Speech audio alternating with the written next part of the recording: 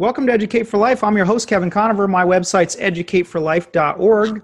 And if you've been following along, you know I've got all kinds of resources on that website. We've got hundreds of radio shows with interviews from people all over the world talking about how God has impacted them and then how God is using them to impact others. And really that's, Jesus Christ said the greatest commandments are these: love your God with all your heart and love your neighbor as yourself. And, that's what we're trying to do as Christians. We're trying to do the best we can to love God and love others. And so we've had some fantastic guests on the show recently. Recently interviewed the co-author of Contested Bones, Christopher Roop, which was an incredible show. I loved talking to Chris. And we've got his co-author on the show today, Dr. John Sanford, along with Bridget Heap. And what we're going to be talking about today is something that I think everybody knows is impacting the world. It's kind of like the elephant in the room. Not everybody likes to talk about it, but it's something that is really important to talk about, which is not the, quote, sexual revolution, but actually the book that was just authored by Bridget Heap and Dr. John Sanford is called The Sexual Holocaust, a Global Crisis. And I can't imagine there's too many people out there who haven't been impacted in one way or another by the changes that have taken place in our culture regarding sexuality. And so Dr. Sanford, I just want to thank you for being on the program today. It's my pleasure. Absolutely. And thank you, Bridget, also for coming on. You put a lot of time and effort into this book. It's incredibly well documented. So Bridget, thank you for coming on the program also. Yeah, thank you for having us. Absolutely. Not too long ago, I've interviewed several people on these sorts of topics and documenting the historical changes that have taken place in America, in which, there's these radical changes. I remember when I was in high school, there were things that we're dealing with today. I graduated in 1994, and they were not even on the radar. These were not even issues that anybody even brought up. And yet today, it's out and out just everywhere. And so I'm just curious, Bridget, what prompted you to begin to work on a book like this and tackle it, because it is a big subject? Yeah, so John Sanford had actually asked me to help him with this project. And when he asked, I felt like, wow, this is an amazing opportunity, because I'd always felt a burden to help protect both women and children to just stay essentially safe, to stay healthy, and to just protect them, just physically and sexually. And so when Dr. Sanford, just approached me and we had a conversation about, would you help with this project? I was just really excited to help him, just because I think the importance of being able to get this message out there to help people see the magnitude of what's happening. I think it's important that people can see that. And so I was just really excited to be able to be a part of a project like this.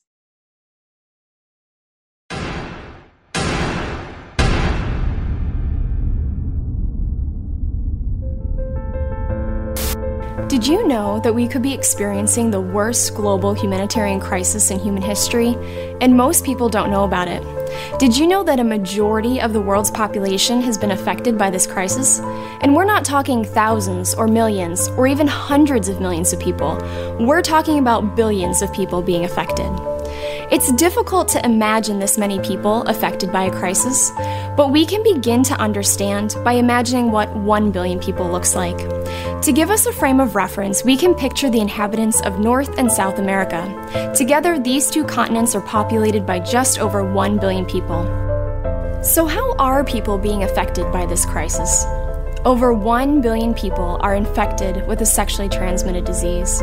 Over 1 billion women have been physically or sexually abused. Over 1 billion individuals are addicted to pornography.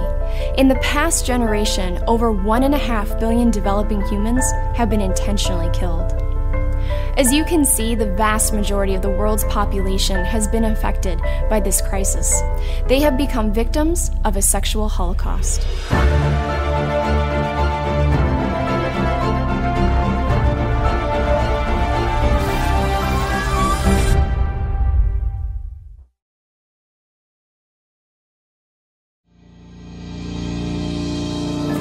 The sexual holocaust is a multidimensional global crisis stemming from unrestrained sexual behaviors that have resulted in profound harm to humanity.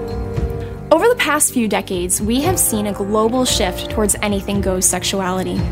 Anything goes sexuality is not new, but it started to gain influence in the United States during the 1960s and 70s. This was an era when sexuality was liberated from traditional restraints. After just one generation, we can now see the profound effects of anything goes sexuality. Unrestrained sexuality has affected all aspects of our humanity: the physical, emotional, social, and spiritual. A single unrestrained sexual behavior can simultaneously create physical, emotional, social, and spiritual harm. The physical harm is the easiest for us to quantify through biomedical data. The emotional harm, which is more severe and longer lasting than the physical harm, is harder to identify because we carry those scars on the inside. The social harm is often justified as part of human nature and individual rights, and the spiritual harm is almost entirely ignored. These areas of humanity closely influence one another. Our perspective on sexuality profoundly affects our identity, our sense of guilt, and our definition of love. Our concept of identity, guilt, and love will affect our view on marriage, family, and children. The strength of our marriages, families, and childhoods affect how well we handle loneliness, rejection, and depression. Our emotional health will influence our actions and result in either fit or poor physical health. Our view of sexuality impacts the very fibers of society. If the sexual holocaust is the worst humanitarian crisis in human history, what are we doing about it? Until recently, not nearly enough. It's time we change that. Here are 3 ways that we can reverse this crisis. First, change should start with the individual. We are all responsible for our actions. We all need to learn how to appropriately restrain our sexuality so that we can live healthy lives. We need to be aware of victimizers and learn how to protect ourselves against those who want to exploit us. Next, it's going to take both me and you working together to create change. We need to respect and protect each other. We need to encourage each other to act responsibly and to protect each other from victimizers. We also need to help victims of the sexual holocaust begin to heal. Most of all, we need to protect the weak and the innocent. Finally, we have to hold all institutions accountable. Public institutions should not be promoting unrestrained sexuality. Instead, they should be helping the victims. The media, educational systems, and the government are some of the most powerful, influential victimizers. These institutions were meant for the public good, but instead, their agendas are systemically causing harm. These institutions need to be reformed and redirected. As we near the election, please vote carefully. There are those in our government who are promoting anything goes sexuality. Please do not let them continue to create more victims. Our global society has been ignoring the effects of unrestrained sexuality for the past few decades. It's time we wake up and see that the sexual revolution did not lead to sexual liberation. It led to a sexual holocaust. We need to rise up. It's time for us to come out of this darkness and step into the light.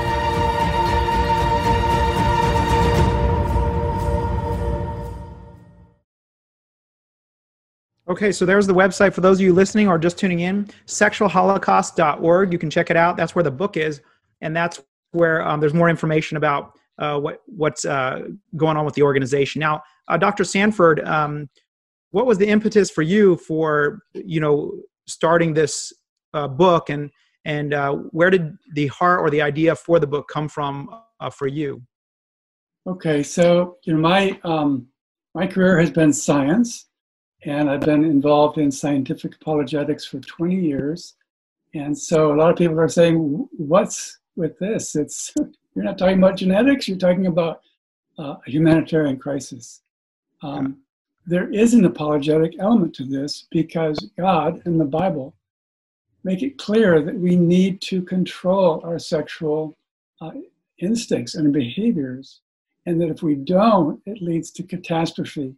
And that's exactly what we're witnessing. And so this is very much an apologetic defending Scripture and basically challenging the secular view of anything goes sexuality. So that's kind of why did I invest in this painful topic? This is not something any of us want to think about. Yeah.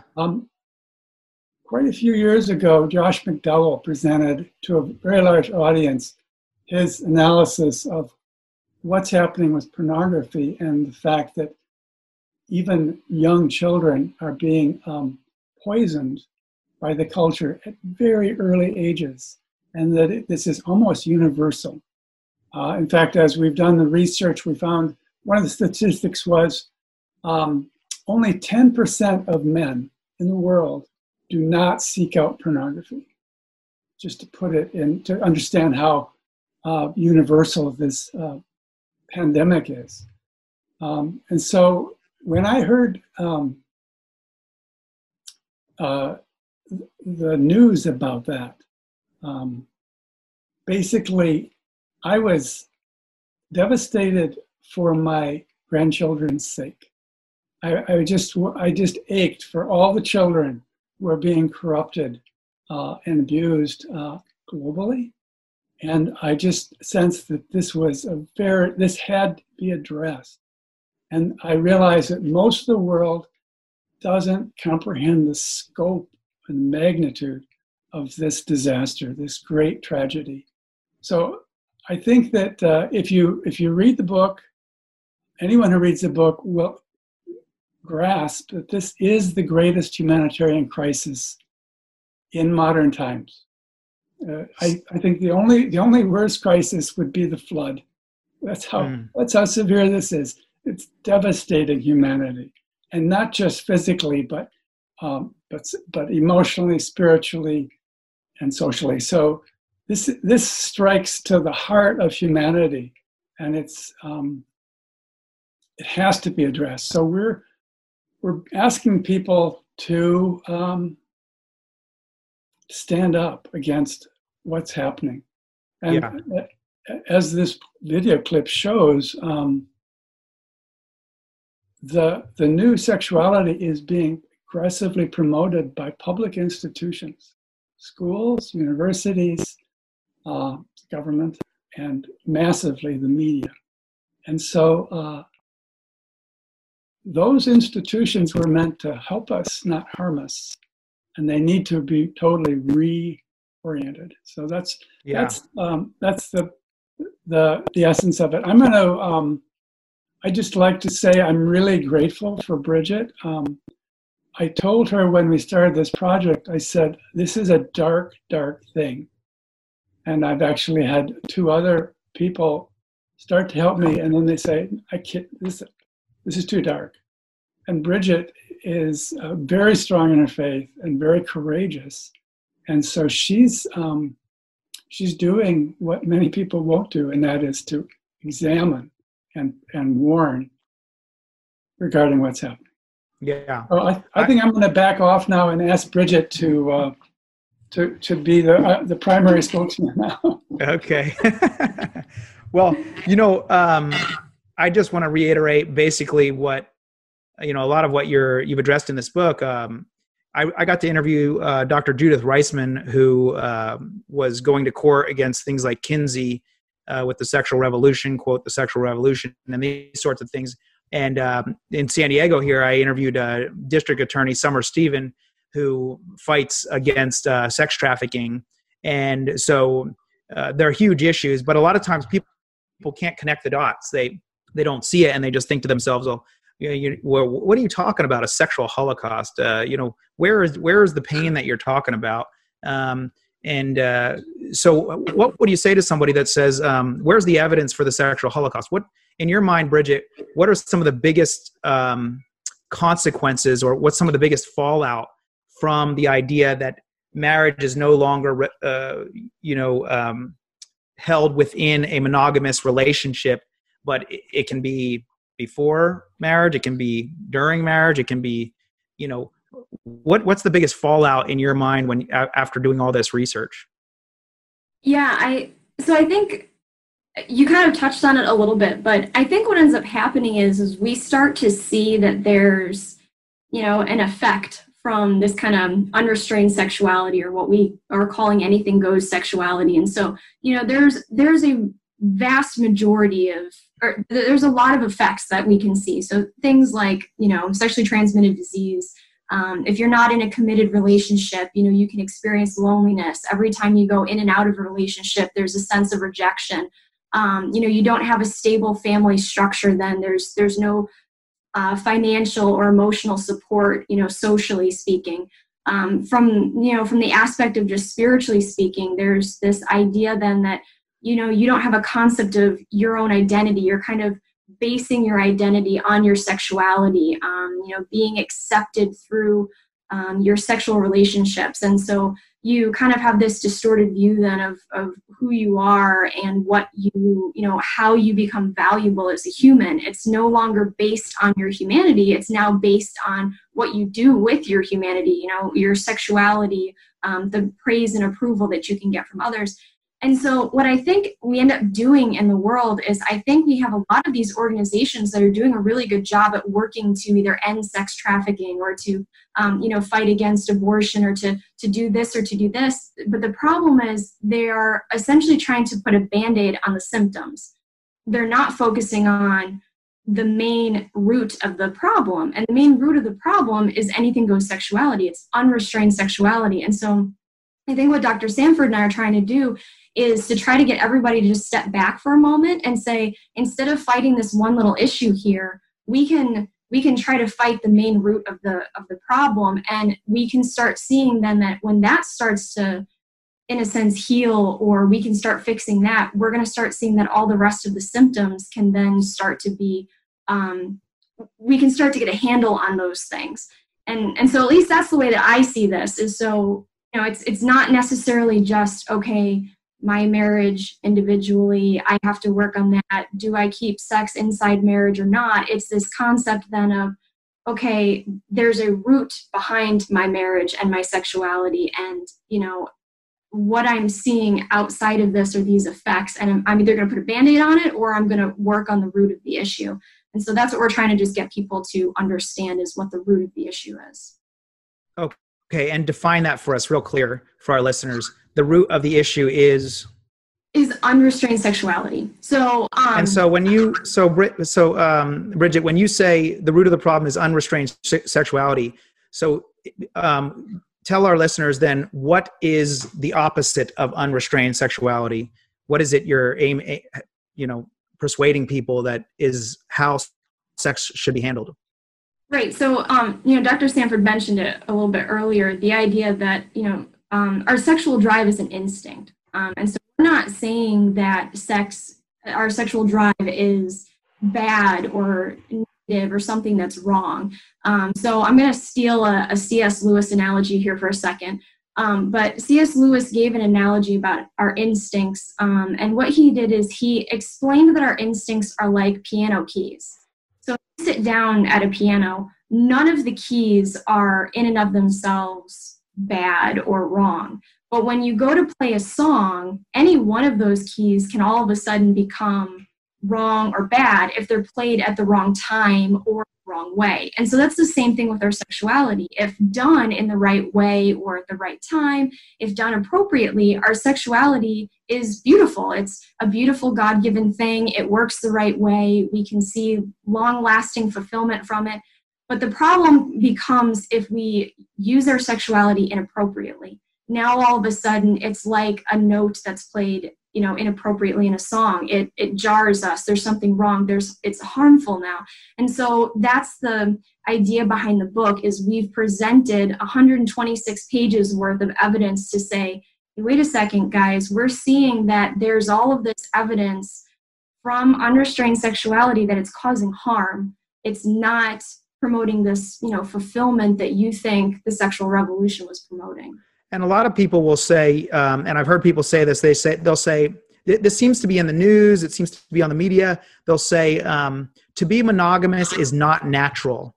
And they'll say, hey, you know what, you're asking people to act unnaturally. Nobody has it naturally goes, oh, I just want to be with one person for the rest of my life. And of course, even in the Bible, we see people like Solomon, who had 700 wives, and you're kind of like, whoa, what was that all about? So how do you respond to somebody who says, this is not a natural thing to restrain your sexuality with one person for your whole life? I think for me, I think the thing that I go back to is I'm naturally a very angry person. But that doesn't mean it's right. Yeah. I have to, my poor kids know this, like mommy for anger, right? Right. So just because I'm naturally like that doesn't mean that I have a right to walk around being angry at people all the time. Same thing with our sexuality. Just because we might feel something, and that might be a natural instinct or drive or desire that we have, doesn't mean that it's right that we do that. And I think what happens a lot of times is people think that, well, as long as I don't harm somebody else, then it's okay. As long as, I'm choosing to have a sexual relationship with somebody and it's mutual, then that's fine. But what they don't realize is that, even in the idea of somebody saying, well, I have a natural desire to murder somebody, okay? In that extreme case, somebody would say, well, that's wrong because you're harming somebody. And again, we just showed in 126 pages the idea that unrestrained sexuality promotes all of this harm in physical, our emotional, our social, and our spiritual health in all of those ways. So the idea that, that we might have these instincts that we feel and they're completely, natural in a sense, doesn't mean that we just should allow them to take place or should allow them to dictate our choices. It might mean that, hey, wait a second, in order to respect humanity, we are going to choose to restrain that because we know it's harmful. So, that's fantastic. Kevin, can I jump in? Yeah, absolutely. Okay, so... But John, you said you were just going to let Bridget talk from now on. I'm just kidding. I said I better talk most of the time. You should talk. No, go for it. So this idea of what's natural. So basically, what's natural after the fall is not what was purposed. And so, we anger and lust and jealousy and just ungodliness. These things are natural in our fallen state, but they don't reflect our true nature or our true nature as made in the image of God. Yeah. And so there are aspects we all need to not only restrain, but actually reject, just utterly reject hatred. There's just on so many levels, this is clear. If we only look at ourselves as animals and we compare ourselves to animals, and if we say, okay, if I act like a chimpanzee, now I'm being natural. That's not right. We were meant to be much more than a chimpanzee. Yeah. We're meant to be holy, and that requires self-discipline and a true desire, actually, to be clean before God. And that's much better than any type of sexual experience someone could seek. Yeah, and the unity between husband and wife in the Bible is meant to reflect the monogamy or the fidelity between God's people and God. And so when we talk about what's natural. I know. I read recently that adult male grizzly bears will actually eat their own kids. And boy, that's a bad scenario if you want to talk about being natural. Goodness gracious. Chimpanzees will do the same thing. Yeah. We don't want to model ourselves after animals. Yeah. We want to model ourselves after God. There you go. I like it. Yeah, it's a huge issue because here in San Diego, we have one of our schools actually has a daycare center with about 130 babies in it from teen moms who have gotten pregnant. And the studies I've done actually show that the number one indicator of poverty is the age at which a teenage girl begins to parent a child. And so if you want to talk about a Holocaust and the pain that's involved in sex out of God's boundaries, that's crazy. And so my question, I guess, for you, Bridget, is, it seems like things are getting crazier and crazier. And if somebody said, yeah, you know what, I want to make a difference, I want to get involved, I want this to go in the right direction, what would be some practical first steps for them? They're listening and they're thinking, yeah, I want to do something, right? They buy the book, they read the book, and what's next? How do we begin to be salt and light to our world? Yeah, so I think, so Dr. Sanford and I were working on, okay, what does the solution look like to this? And I think we want to tread cautiously because on one hand, every individual is going to, kind of experience something different because sexuality is very personal. So certainly somebody who is in the middle of the sexual holocaust is going to have to probably, obviously I think seek God's help with this, and their path is going to look a little bit different than maybe somebody else who has a friend that might be in the middle of this or says, yes, I want to promote this, so that people can be healed. So I think we do have to be very careful and loving in every situation. But I think to start off with, I think there are a few things that everybody can do. So I think, first of all, the biggest issue that's happening is we are losing ground with morality. I think that we are in a culture today where anything goes because there's no standard for the appropriate way to treat each other. And that includes anything, but specifically sexuality in this case. And so I think if we can start to have that conversation again with people to say, hey, wait a second, there is a standard at which we should be treating each other and there's a right and wrong here. We can begin that conversation. I think that every individual, first of all, has to come to that realization and start living their life that way. Christian, I think that's a little bit easier to be able to grasp because certainly, I think the idea that, okay, we have God the Father who would be the moral lawgiver and he has given us these standards and we kind of see that. I think that that's an easy step for them, hopefully. But even in today's society, a lot of Christians don't really take the Bible at its word. They think that it's very old-fashioned. It's just not really for today. And so I think that that's really where, especially a Christian might say, I really have to get to the point where I'm accepting what God's standard is for sexuality. And even for somebody who maybe isn't a Christian, the idea that they can say, you know what, I might not necessarily accept, every standard that God has in the Bible, but I can respect the fact that we do have to treat each other respectfully and that there is a moral standard for us. So I think that's the first step, is that everyone individually has to get there. Then I think as that happens, I think people can start promoting this idea to each other. I think the idea of just spreading the concept of what the sexual Holocaust is, that communities gain that concept, then we can start promoting that together. So now as groups of people, families, and communities start realizing like, okay, we have to live this way with each other in a community, respect each other that way, protect the innocent. We have to hold victimizers accountable to this standard. Then I think we're going to start to see a change. And I think the last thing would be to hold institutions accountable. Institutions are the most influential victimizers we have. They're educating our children. They're controlling the media. What institutions, when you say institutions, what institutions are you specifically thinking about? So college campuses are a big one. There's college campuses where they have classes specifically on pornography. So that's just one example. So what do you do in a situation like that? Because this kind of stuff is rampant on it. And when I was talking to Summer Stephen, the district attorney here in San Diego, she said that pornography is essentially a gateway drug to sex trafficking. That was her words. And would you agree with that? What are your thoughts on that?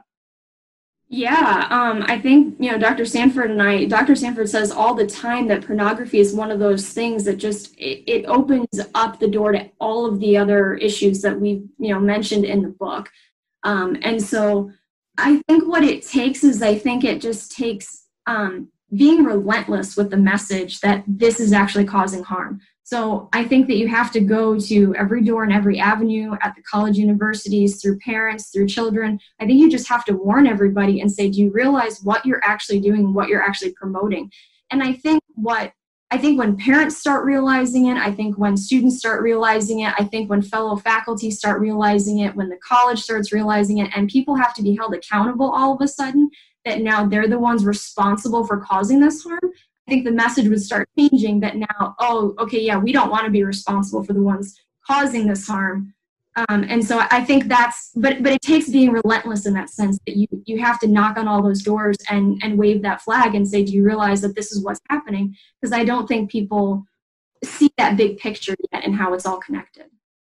Yeah, I completely agree with that. I think that, like you said, people just don't connect the dots. And I was reading an article not too long ago, and it actually said that pornography is now being credited, like in divorce cases, people are actually pointing to pornography a lot as the instigator of moving towards divorce for divorce lawyers. And when they ask, why is this happening? This was in the American Academy of Matrimonial Lawyers questioned 350 divorce attorneys and found that roughly 60% reported that internet porn played a significant role in the divorces, with excessive interest in online porn contributing to more than half of such cases. I think it's interesting. Your book is so well researched. So do you think that this is a book that is for both Christians and non-believers? Would it appeal to somebody who is coming from a non-religious or non-Christian perspective? Yeah, that was the intention of the book. We hoped to write it to the broadest audience that we could. So certainly there is a spiritual section in the book, but if you ask most people today, they consider themselves spiritual, just not necessarily religious. They might not identify with a particular religious, group. And so the idea was, even though, Dr. Sanford and I wholeheartedly believe that, that Jesus Christ is the way to be able to overcome this, through his work in a person's life.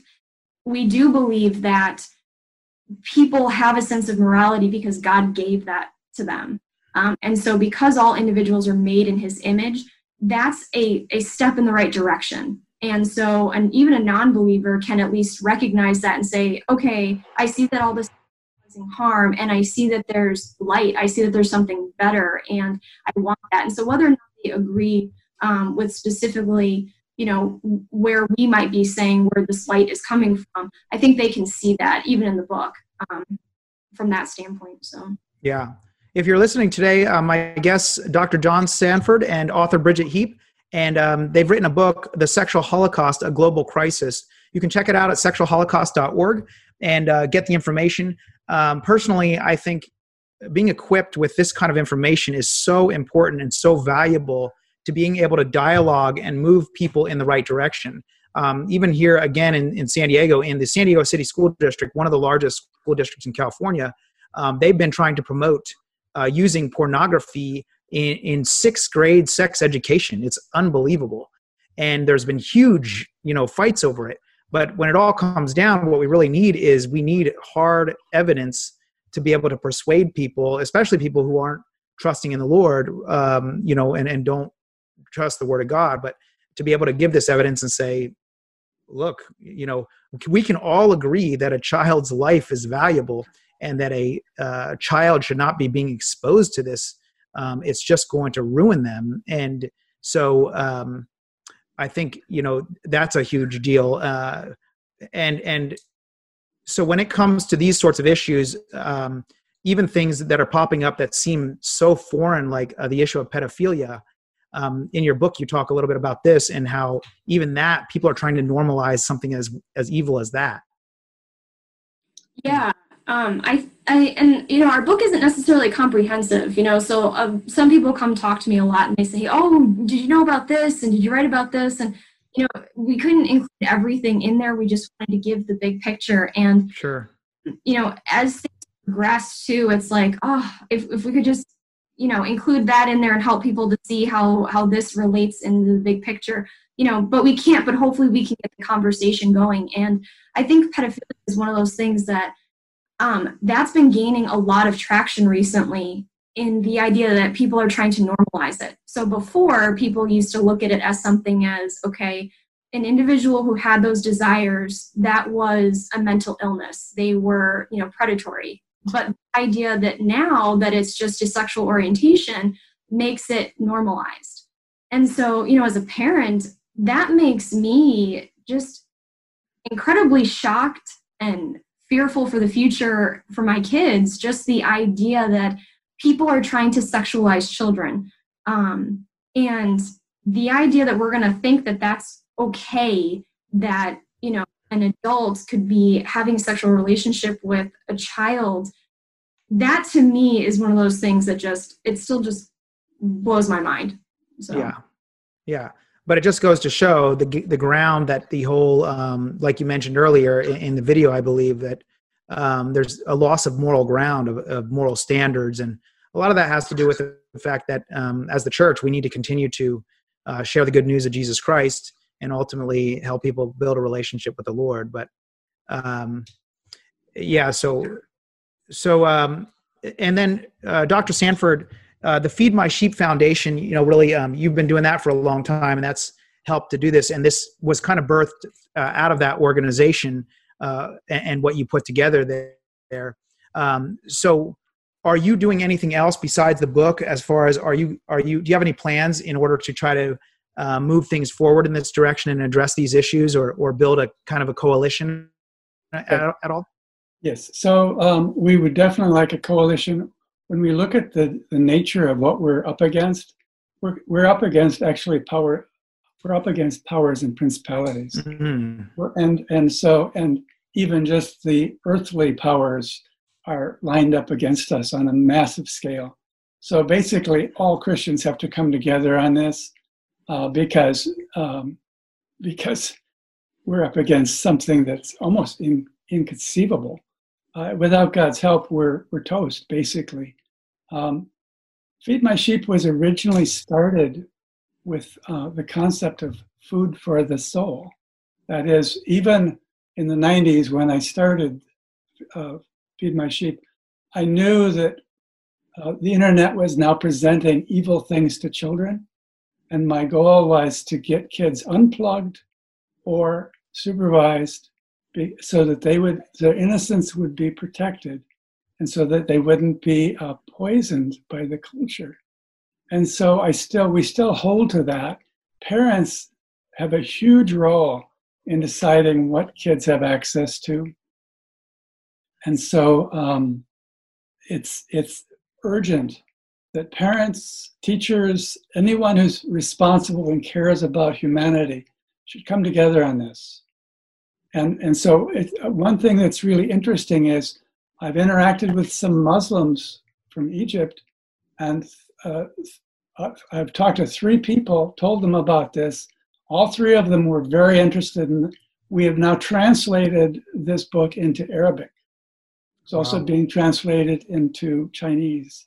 So we feel this is very much a global problem, and we sense that a lot of America is numb to this. Mm-hmm. The rest of the world is much, I think, perhaps more aware of how devastating this is.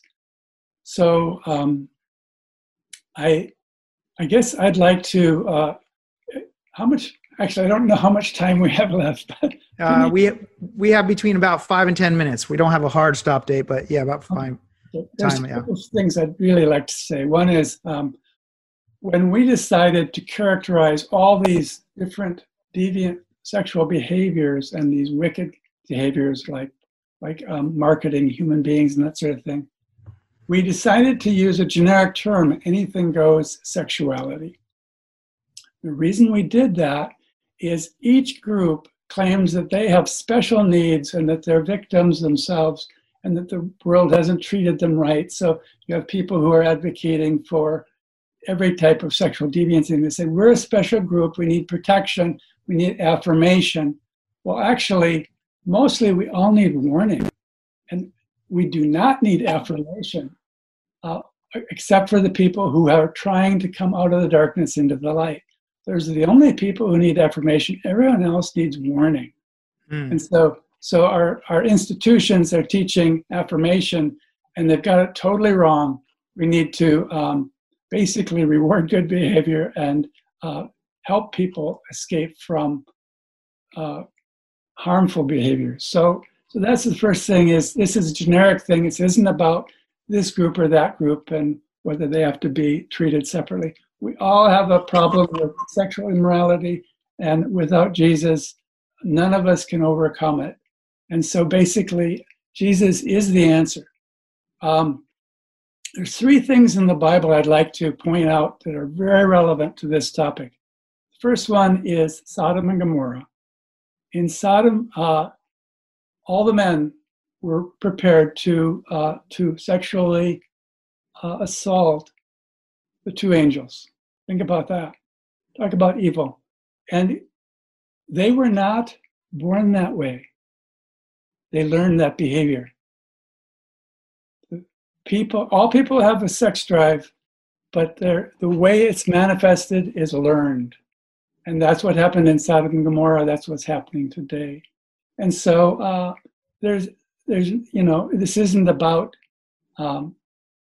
so Sodom and Gomorrah speaks directly to what's happening today.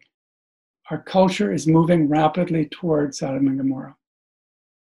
Secondly, I just urge people to read Ezekiel chapter 33. It's about, God says to Ezekiel, you will be my watchman and you must warn the people. And if you don't warn the people, their blood will be on your head. And so read Ezekiel 33, please, everybody. It speaks to today's situation. And thirdly, I urge us all to carefully read Revelation 17 and 18, which is where the great prostitute, Babylon, controls the whole world, and that all the people of the world have been intoxicated by her adulteries. And I think if you read that, you will see where we're headed, and we're quite a ways along that road. And so what God has to say about that, a voice from heaven speaks to this issue, and he says, come out of her, meaning Babylon, come out of her, my people, lest you suffer in her torment.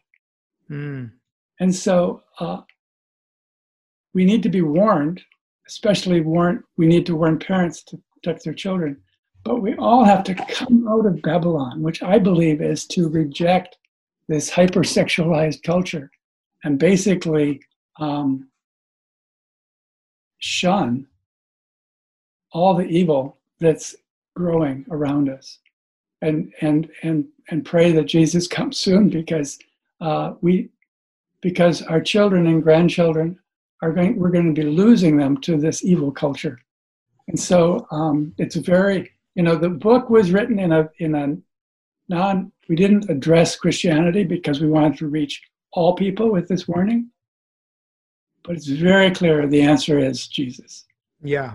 And so Christians have to come together on this, because we're the ones, we're the watchmen that God has said, you must warn the people.